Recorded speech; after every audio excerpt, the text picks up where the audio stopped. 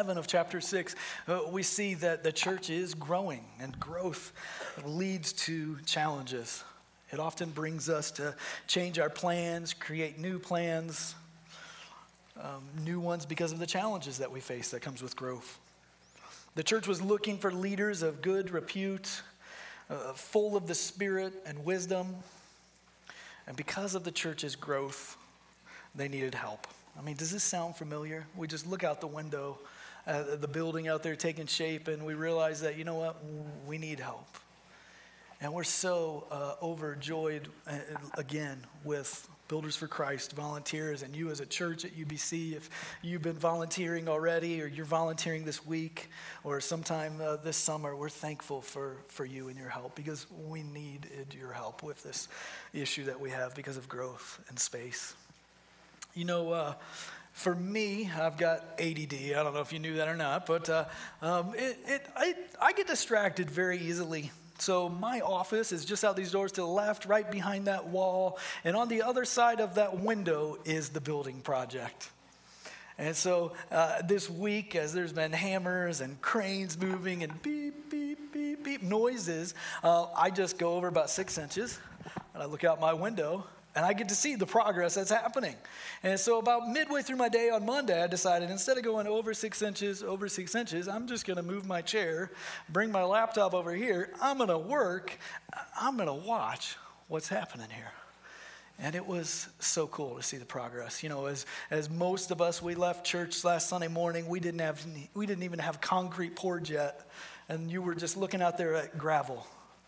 And to see the walls go up, roof and rafters on some of it is just mind-boggling. For me this week as well, on Tuesday we had our staff meeting over across the street at UBC East. And as I came back from staff meeting, I opened the doors to the church and this smell just hit me. It was overwhelming.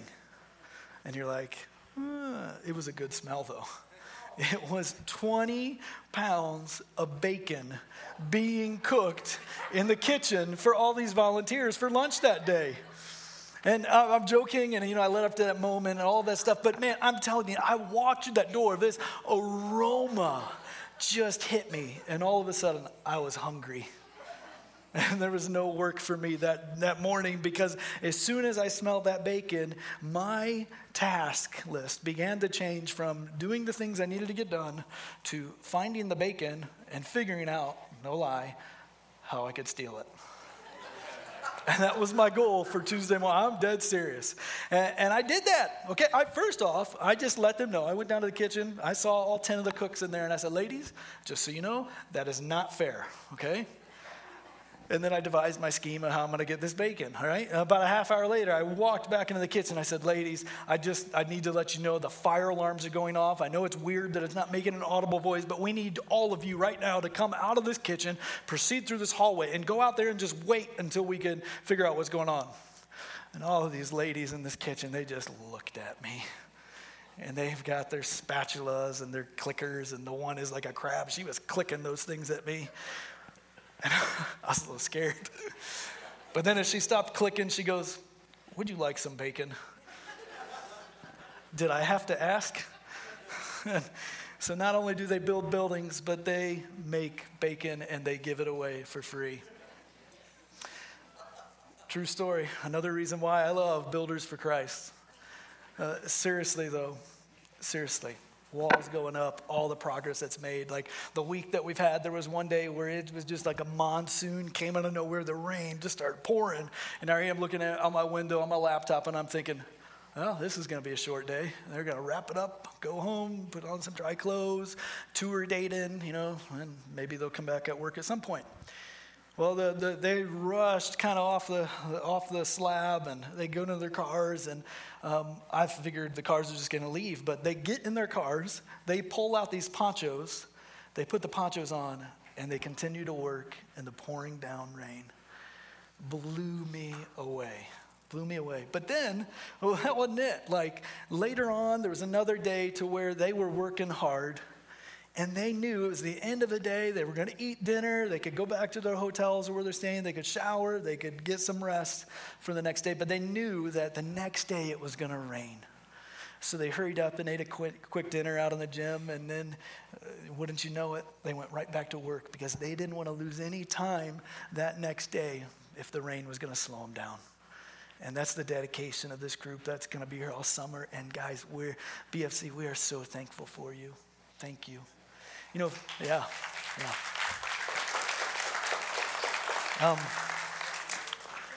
Being the director of student ministry, I just can't tell you how much this space means to our student ministry.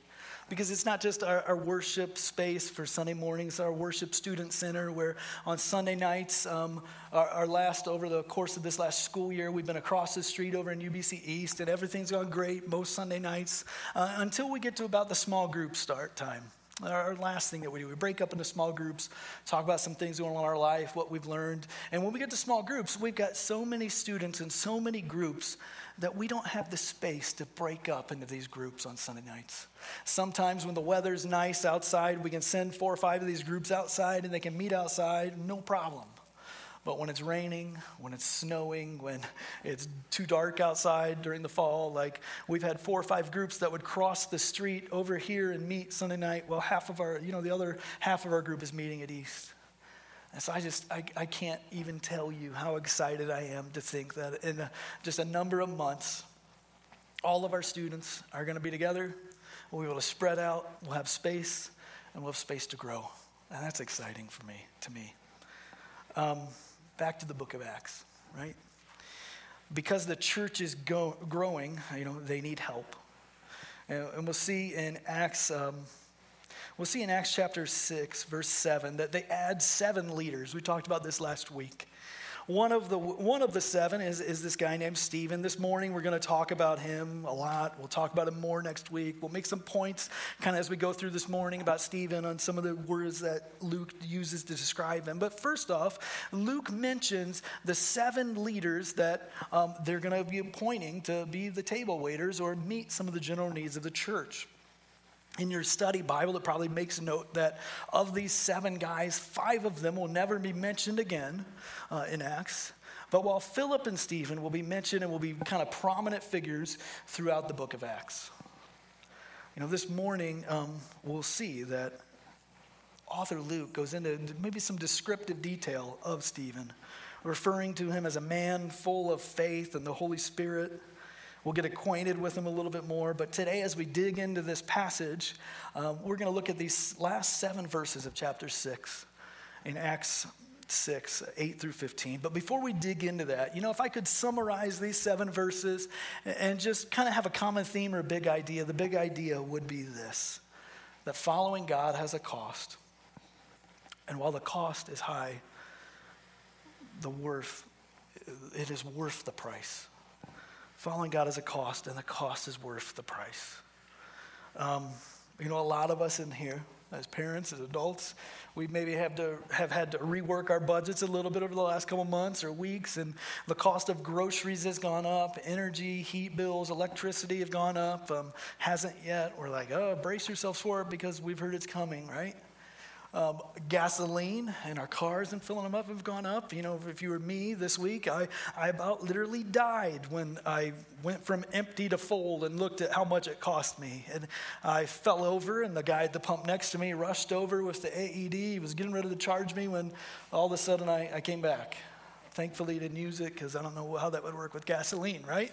Don't want to find out. But from a student ministry standpoint, as we look, last August, as we kind of faced maybe a decision to what we're going to do next year for summer camp, and how many spots are we going to reserve, and do we do the same number of spots that we did this last year, and maybe we expected God to grow our group a little bit, and we reserved some extra spots for camp this coming year, but we had to do it a year in advance. And as we, it's only $20 a spot to reserve, but the amount of spots that we did, it wasn't the $20 each spot, but when we factor in not just the cost of a registration, but when we factor out the cost of the bus, and not just the bus, but a rental van because the bus doesn't seat enough kids, and the cost of the lodging and the food and all of the cost for camp, it comes down to this year about over $28,000 to send our students to camp.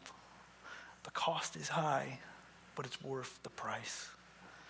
Now, I know I felt the audible gasp at that $28,000. And each service, I've been wondering, maybe I shouldn't have shared that number. But at the same time, like, man, it's a lot, but it is worth the cost. Every month, I'm reminded in our members meeting from someone who shares their testimony, wanting to become a member at our church, and they share stories of how God had worked in their life or in their heart, or they put their faith and trust in him at summer camp when they were a teenager. And I remember the cost is high, but it's worth the price. Just this last year, as we were planning and doing that stuff, we were blown away at this time last year because, not blown away last year, but blown away this year. But as we look back at last year and what happened a week and a half before camp, we were still trying to find some students to go to camp because we had extra spots. Still finding them and filling those spots. And this year, when we opened up registration about a month and a half ago, blown away because when we opened up registration, within 30 hours of our registration being open, camp was full. Every spot was taken. We had a waiting list. I think it's like the first time ever. I don't know. But we had students that wanted to camp that we couldn't take to camp because we didn't have spots. And when we look at it, the $28,000, blown away because of how God is working. Big investment, but reminded God is working in our lives of students. You know, for me, I don't know if it's selfishly, but I want summer camp to be the funnest week of the year for our students. I want it to be a blast. But at the same time, more than I want camp to be fun, I want God to just do some awesome things in the lives of our students and work in their hearts and in their lives and bring some of them to know him personally. I want him to work in their lives. Because camp is just fun, but God doesn't do anything. It's not worth the cost. But this coming week, you know, as we gear up, this time next Sunday, we'll be loading the bus off to camp. But as we're prepping and preparing those last kind of minute details for camp, and next Sunday as we leave, and then June 9th on Thursday when we come back, would you just join me in praying for the lives of our students? That God would do some awesome things, and he would move in their hearts and in their lives in ways that only he can. All right, camp's expensive, but it's worth the cost. All right, no more youth director, rabbit trails. Let's dig into our text this morning. Acts 6, 8 through 15, the word of God says this. And Stephen, full of grace and power, was doing great wonders and signs among the people. Then some who belonged to the synagogue of the freedmen, as it was called, and of the Cyrenians and of the Alexandrians and of those from Cilicia and Asia, rose up and disputed with Stephen. But they could not withstand the wisdom and the spirit with which he was speaking. Then they secretly instigated men who said, "We have heard him speak blasphemous words against Moses and God." And they stirred up the people and the elders and the scribes, and they came upon him and seized him and brought him before the council. And they set up false witnesses who had said, "This man never ceases to speak words against this holy place and the law. For we have heard him say that this Jesus of Nazareth will destroy this place and will change the customs that Moses delivered to us." And gazing at them in verse 15, all who sat on the council saw that his face was like the face of an angel. So this man, Stephen, who we learned about last week, Luke described him in verse 5 as a man full of faith in the Holy Spirit. Look at how Luke, the author of Acts, describes Stephen in verse 8. He says, "And Stephen, full of grace and power, was doing great wonders and signs among the people." So now not only is Stephen a man full of faith in the Holy Spirit, but he's also described as being full of grace and power and was doing great wonders and signs among the people. Now, if you're like me, sometimes when you read the book of Acts, you read great signs and wonders and you get kind of caught up in it, but then sometimes you'll miss the words before it or the words after it. And I want to kind of point out, look at the phrase right after the signs and wonders. The phrase, "among the people." And I don't know about you, but I want that to be said about me. I can think of people who have shown me grace in my life that, man, they've just gone out of their way. Even though I didn't deserve grace at times, they've reached into my life. They're the people that I want to be around. They have this excitement or joy of life. You can't help but be with them and not feel energized or encouraged among the people. This week has been a fun week, not just because the building is taking shape and we can see progress and results, but it's been a fun week for me because I've gotten to tease Pastor Jason a little bit. And if you know me, you're like, well, that's not anything out of the ordinary. You probably tease him every week. And, well, you're right, I do. But this week was a little bit more fun because he was among the people. He was outside helping build the building, not just in his office studying or doing things that pastors do. He was among the people helping build the building. And, well, how did I get to tease him? Well, there were days that it was raining, and I would see him walking down the hallway, and I'd be like, hey, dude, how'd you get all wet? And then I'd go up to him, oh, you're not wet. Are you wet? And then I'd be like, oh, well, your shirt is dark. Maybe you're not. And then I'd touch it and be like, hey, wait, your shirt's dry. Everybody else out there is wet. And he'd be like, I'm not doing anything right now. They didn't need me. And there was another day later in the week when some of us on staff here at church, we went out and just took a little break and went out for ice cream. And while we're having ice cream together down the street over at Grader's, I pick up my phone to look at something and it says, missed call, Jason Wing. And I go, he probably wants to know where I'm at. And I put it away and figured, I'll see him in 5 minutes when we go back in. Then I see another guy across the table pull up his phone and it says, missed call, Jason Wing. And he puts it away and we look at each other and I go, I bet he's wondering where we all are and why we're not here at church right now. And as we're driving back, I said to the other guy, I said, he's going to ask us where we were. And when we tell him we went to ice cream, he's going to say, well, thanks, guys. Why didn't you invite me? Sure enough, I'm in my office watching the work site. I hear the conversation going on. Hey, where were you? And he goes, we went out and got ice cream. Well, thanks a lot, guys. Why didn't you invite me? And I'm just in my office just enjoying this moment. But it's been so cool to see, our pastor out there among the people. And, for me, I don't want to just be a student ministry director that sits in my office and, studies God's word and learns about grace, but I want to be with our students. I want to be reaching out to them and their friends, getting to know them with our youth leaders, having them over to our house. I feel like the best discipleship is discipleship that's among the people, because that's what discipleship is. Stephen wasn't just all about grace, though. Luke describes him as full of grace and power. The power of God was confirmed in Stephen through the signs and wonders. Just kind of on a side note, whenever we see the signs and wonders in the Bible, they're usually in the Bible to point people to the power of God. Stephen was really the first person other than the apostles to be performing signs and wonders. I think it was a couple of weeks ago, Pastor Jason in a sermon or a couple of sermons, he's brought out this idea and just this reminder that normally when we look at the book of Acts, we see the signs and wonders and we kind of can sometimes get caught up with what is this? It happens all through the book of Acts. But when we look at it from a standpoint of the book of Acts was written under a history or period of about 30 years. And then when we also see that in the book of Acts, there's about 30 signs, wonders, and miracles, when we put it all together and view it through the lens of, that's about on average one sign, miracle, wonder per year through those 30 years. When we view it through that lens, we're reminded that, each one of us could probably see a miracle of God over the course of a year if we're really looking.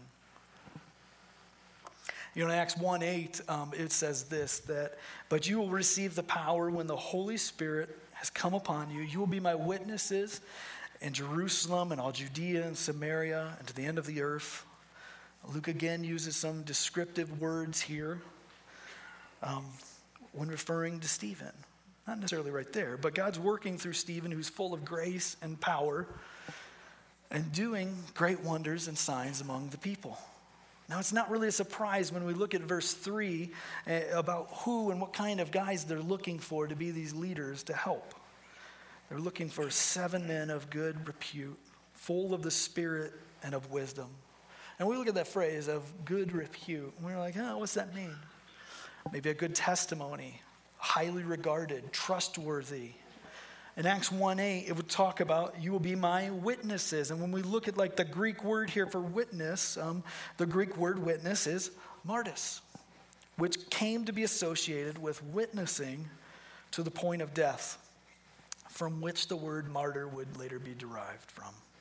You know, as we'll see in Stephen, we'll soon see that he would become the first martyr or ultimate witness in the early church. You know, but how does this spiral, how does the events go from Stephen becoming a leader to giving up his life? Well, opposition came in. In verse 9, opposition, we'll see it. Stephen wasn't just content. Like his role or what he was supposed to do was he was helping with the general needs of the church, waiting tables. But at the same time, while he's faithful in the small things, he, like the apostles, had a passion for preaching of the word. And we'll see him preaching the word. We'll find him reaching out to people, sharing the gospel. He was faithful in the small things that he got to do, and he was faithful in the things that he was passionate about as well. And we know that as he was teaching at the synagogue of freedmen in verse 9, people from Cyrene, all different groups of people, Cyrene, people of Alexandria, people of Cilicia and Asia, all from different walks of life, all have different stories of what brought them here. But we look at that, why is it referred to as the synagogue of freedmen?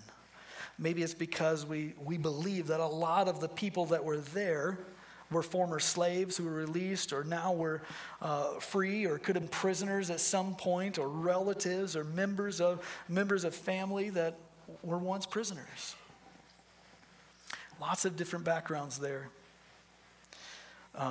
That are all brought together. You know, we don't know exactly, though, at the same point, what exactly Stephen was talking about or teaching on, or we don't have all the specifics or his outline, but we know that what he was teaching and preaching on was causing a lot of questions and some conflict.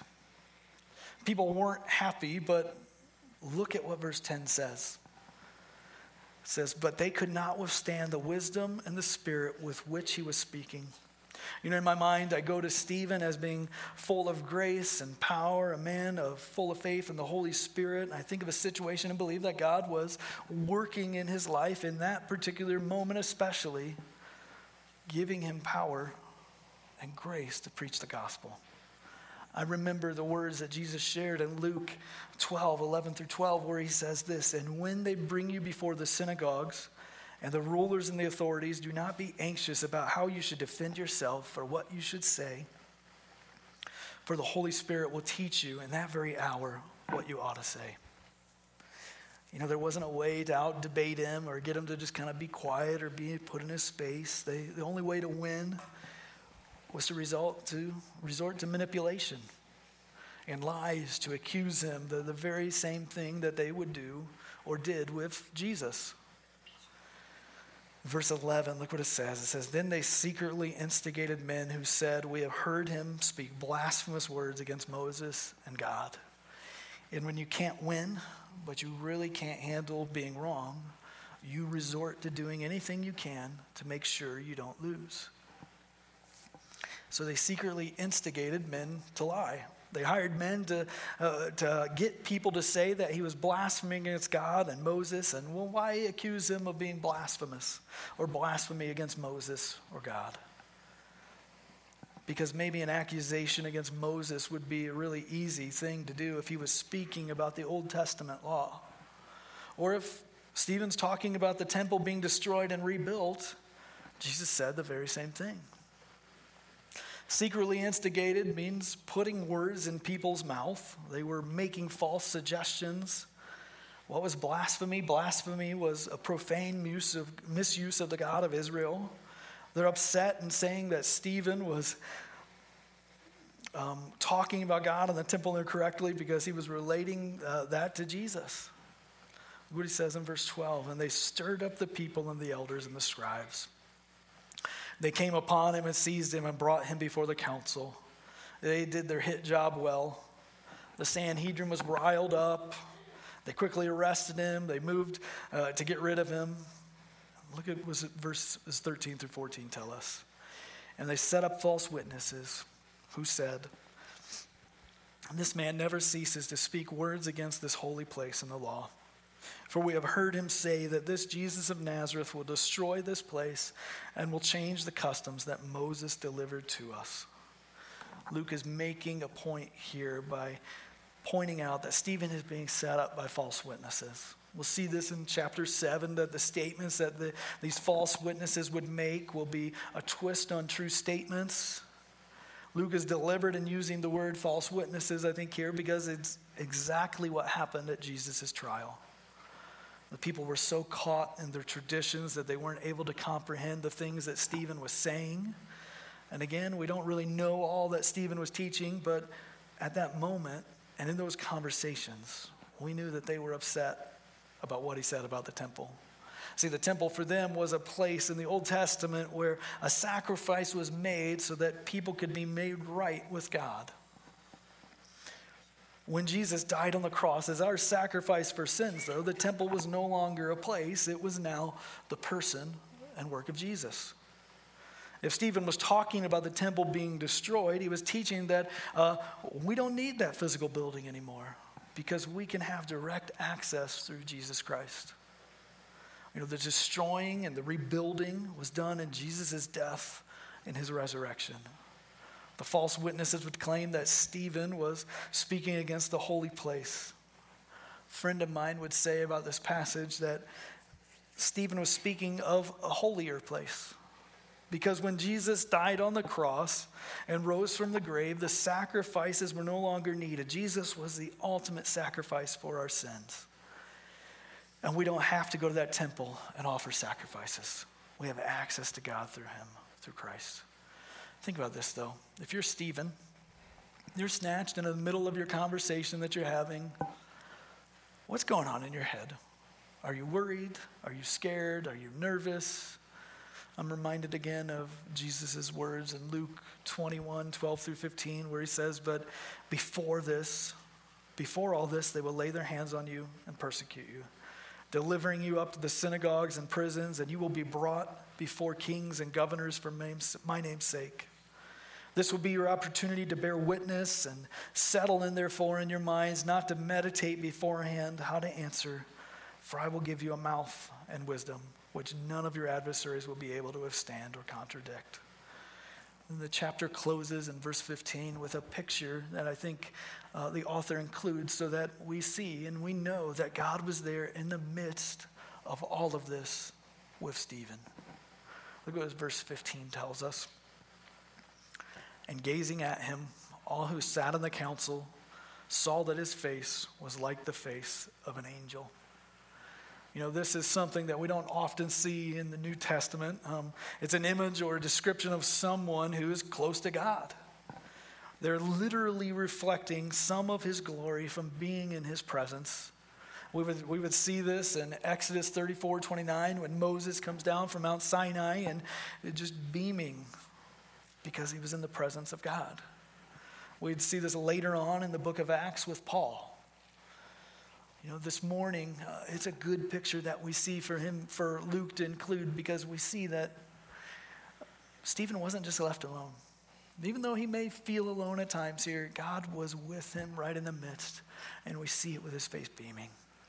That leads us to two takeaways this morning as we wrap up. Here's the first one. Be faithful in the small. Just because God hasn't given you maybe a bigger role doesn't mean that he isn't working through you. Regardless of your role or what it looks like, we are all valuable to God, and the work that he has given us to do is just as valuable as someone maybe with a different role.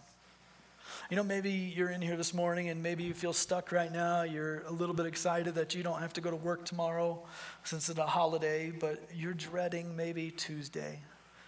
Maybe you're dreading going to work, you feel stuck, or you feel like your job just has no meaning and you're there to punch a time card and get paid. And maybe in the midst of it all, God has got you in that position, at that very place, to have a conversation with someone that needs to know him personally. So in that meaningless job, bring meaning to it.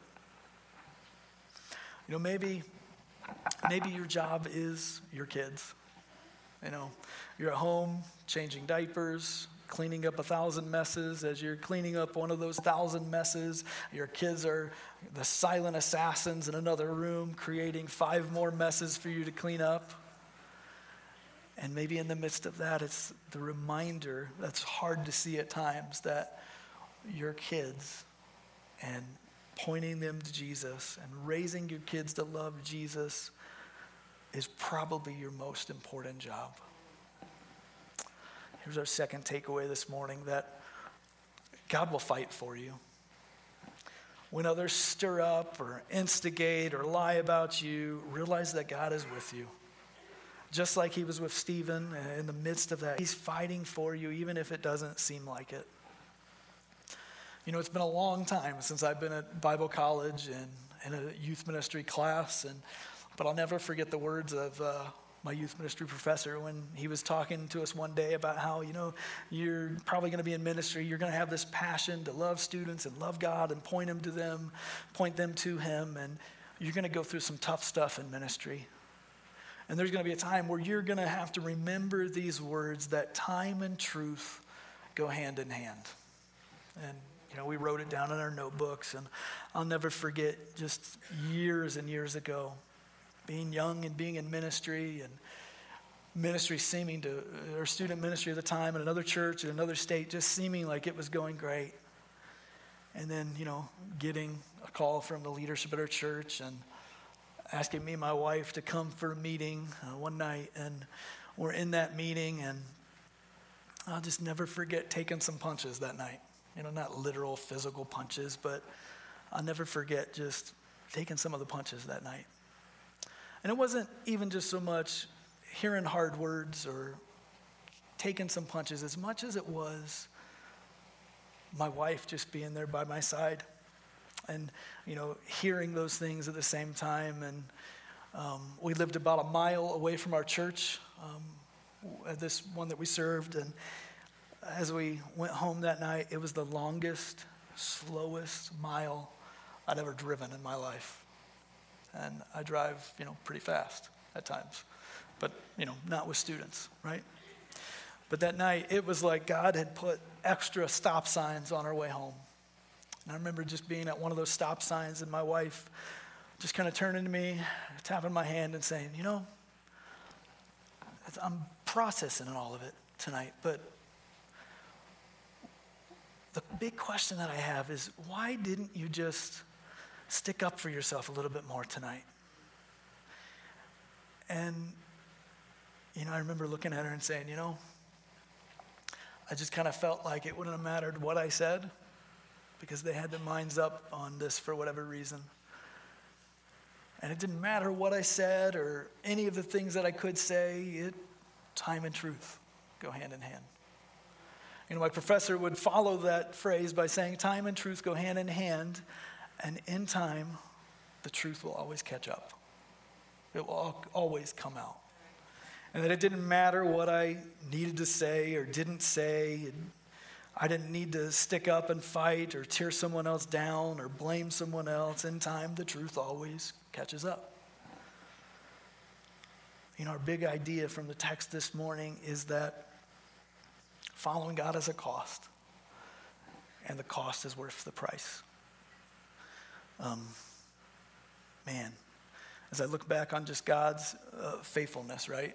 And how he has been so faithful to me in my life and with my family, and how he guides us. And sometimes there's been some tough stuff, but at the same time, he is always there in the midst of it, fighting with us or going before us in ways that maybe we don't even see at the same time until later. You know, this morning we're going to transition now to communion as we focus and we prepare our hearts for what we're about to take in the Lord's Supper. We're going to be remembering some of the words that Stephen said. Remembering God's faithfulness. That when we take communion, Christ's body broken on the cross. Remembering that his blood that was shed for us. Remembering that Stephen, what he was teaching were hard words for the Jews to hear at the time. They loved and they respected their temple. But when Jesus came to earth and died on the cross, he was the ultimate sacrifice for our sins. The author of Hebrews in Hebrews 7:27 would say this, that reminding us about our high priest, that he has no need, like those other high priests, to offer gifts and sacrifices daily, first for his own sins and then for those of the people, since he did this once for all when he offered up himself. You know, just like Stephen was teaching, we don't need sacrifices at the temple anymore because Jesus was the ultimate sacrifice for our sins. Paul would go on to remind the church in 1 Corinthians chapter 11 about communion and the importance of taking and remembering what Christ did by saying, "For I received from the Lord what I also delivered to you, that the Lord Jesus, on the night when he had given thanks, on the night when he was betrayed, took the bread. And when he had given thanks, he broke it and said, 'This is my body, which is for you. Do this in remembrance of me.' In the same way, also, he took the cup, and after supper saying, 'This cup is the new covenant in my blood. Do this as often as you drink it in remembrance of me.'" And again, when we come to the communion table, we're remembering, and we take the bread and we take the cup, the bread representing Jesus' body that was broken for us on the cross 2,000 years ago, and the juice representing the blood that was shed for us for the forgiveness of our sins. And just want to remind us this morning that as we take communion, communion is for those of us who have confessed our sins to God, asked for forgiveness of those sins, and put our faith and our trust in Jesus as our Savior. Paul would go on in verse 26 to say, "For as often as you eat this bread and drink this cup, you proclaim the Lord's death until he comes." You know, when we're taking communion like we're taking today, we're remembering what he did for us. In a moment, the ushers are going to come forward. They're going to start in the back, and they're going to dismiss you row by row to take communion. You'll come up these side aisles, and you'll take the bread, and you'll take the cup, and then you'll come down and go back to your seats to the center aisles. All of the bread is gluten-free this morning, and after you get back to your seats, you don't have to wait on us to say anything or give you more instruction, but when you're ready, you can take the bread and you can take the juice and partake of the Lord's Supper. You know, parents, I know it's a fifth Sunday, worship together. We've got our kids in here this morning, and a lot of it's on you, whether or not your children will take communion. Be discerning and ask yourselves, have your kids really put their faith and trust in Christ, and ask them to forgive them of their sins? You know, if they have, your children are welcome to take communion with us. You know, if not, please ask your children to just refrain this morning, but use this as an opportunity to talk with your kids about why we're doing this. You know, just this last week, my wife Tiffany and I, we were blown away with God's goodness, and our youngest daughter coming to us and saying, "I want to talk about Jesus." And Maddie, over the course of a couple of days, put her faith and trust in Christ, and we're blown away with God's goodness about that. So use this as an opportunity to have those conversations with your kids. At the same time, maybe you're not a child, but you're in here, and maybe it's, you know, your first time being in church for years. Maybe you've never been in church until this morning, and you're wondering, why in the world would Christians celebrate the death of Christ? And we do it because he was, like Stephen said, the ultimate sacrifice for our sins, once for all, and what he did for us. And maybe you this morning, you're not at that moment to where you have put your faith and trust in Christ and asked him to forgive him of your sins. So this morning, as we take communion and the ushers come forward, examine your hearts. It's a great day, though, to give your life to him. But we'd ask you to refrain from taking communion this morning if you don't have a relationship with him. The ushers are going to come forward. Let me pray for us, and we'll partake in the Lord's Supper. Father, we just thank you for sending your son Jesus to be that ultimate sacrifice for our sin. Lord, we're a mess. We're sinners, and we needed a Savior. And you sent your son Jesus to die on the cross, to be broken for us. The blood he shed is the blood that cleanses us, purifies us, and we can have forgiveness through. We thank you that he didn't just die, though. He rose from the dead, and he was that ultimate sacrifice for us. Lord, we just pray that as we're just examining our hearts this morning, if there's anybody in here that hasn't yet given their life to you, we pray that today would be the day of salvation for them. Lord, go before us this week and go before us this morning. We're just so thankful for what you've done for us. We thank you for your forgiveness that we can have. And we remember you this morning and what you did, sacrificing yourself for us. We praise you for this. Amen.